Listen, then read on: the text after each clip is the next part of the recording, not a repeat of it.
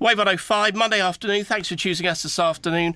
As I mentioned earlier, I've just come back from a weekend at Butlins. Can you believe that at my age? Fantastic. It was the Great British Alternative Music Festival, and it was every band from the Skids through to Sham 69. Wow. And they're still going. That's so cool. Jimmy Percy in Sham 69, he's 63 years old. He looks like a 16-year-old boy. He's moving around the stage with more energy than I ever had.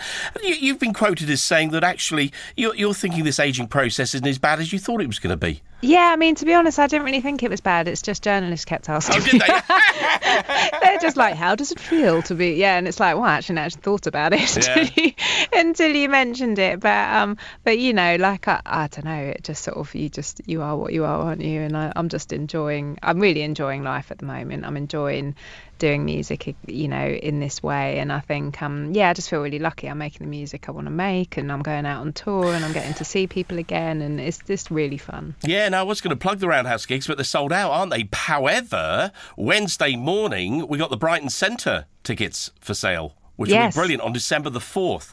So obviously that's going to be an amazing night. Have you done the Brighton Centre before, I guess? No. You haven't? No, I've been to gigs there, but I've never played one. No. No. Was that, obviously you have the 6 sold out across Glasgow and Dublin, and then you've got another Dublin date in December, haven't you? Yes. Yeah. Yeah, there's sort of a whole load more dates of just going up. Is it nice to know people still want to come and see you? It's sort of amazing. Yeah.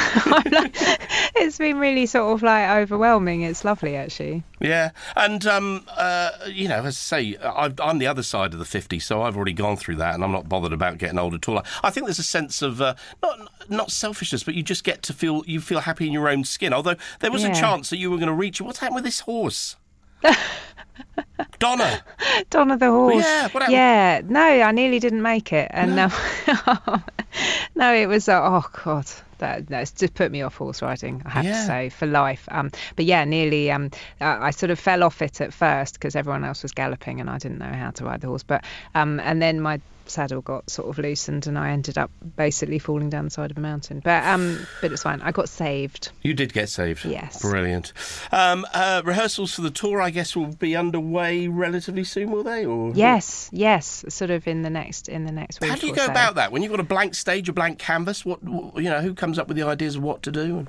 Me, I guess. Yeah, oh, right, okay. That one's on me. Yeah. And I mean, we'll just sort of get on with it. I mean, the fun part is we've got so many songs to play, old, new, you know, and sort of piecing it all together and sort of turning it into a sort of journey of a show. And then, it's really fun putting it all together. Brilliant. And the album's still on my mind, now out. Did it feel like bringing a baby into the world, a new offering?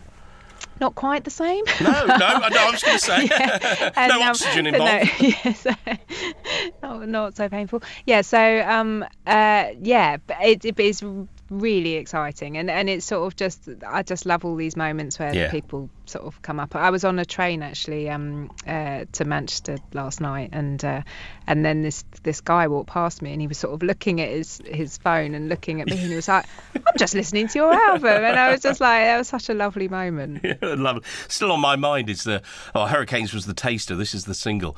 Real breakup song, isn't it? I can feel people just, you know. But it's the bit of the breakup where it's getting a bit better. Yes, maybe. It is. And that's the kind of thing when people have gone through all the angst-ridden hours that they can suddenly start to think, OK, maybe this was meant to happen, or maybe there is something more for me. Yeah, you weren't worth it anyway. No. And I've got to say as well, Life for Rent, the album, I had that when I had a serious leg operation about, crikey, when it was, what was that, 2003 maybe? Yes, 2003. Yeah, and I was stuck in a hospital miles away from anyone, and that was my company for the entire stay.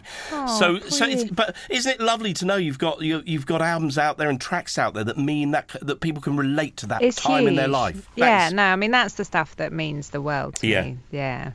Do you think it was going to be like this when you were playing the recorder at 8 years old? And it's all you've ever known, music. And I mean, big dreams on the recorder. I had. Yep. And no, I mean, I just know there's no way I could have predicted how my life has been. It's been absolutely amazing. You know, it's just been a really fun journey. Brilliant. Well, listen, we're looking forward to seeing you in Brighton. I'm going to try and get up to the Roundhouse as well. Give You Up, the single's out. The album is out, still on my mind. Get hold of it. You know, I don't just say this because I think she's brilliant, but it is a cracking album. It really is. It's absolutely marvellous. Dido, thank you so much indeed for coming on the show. Thank you. Thanks for having me. You're most welcome. This is Give You Up, Wave 105.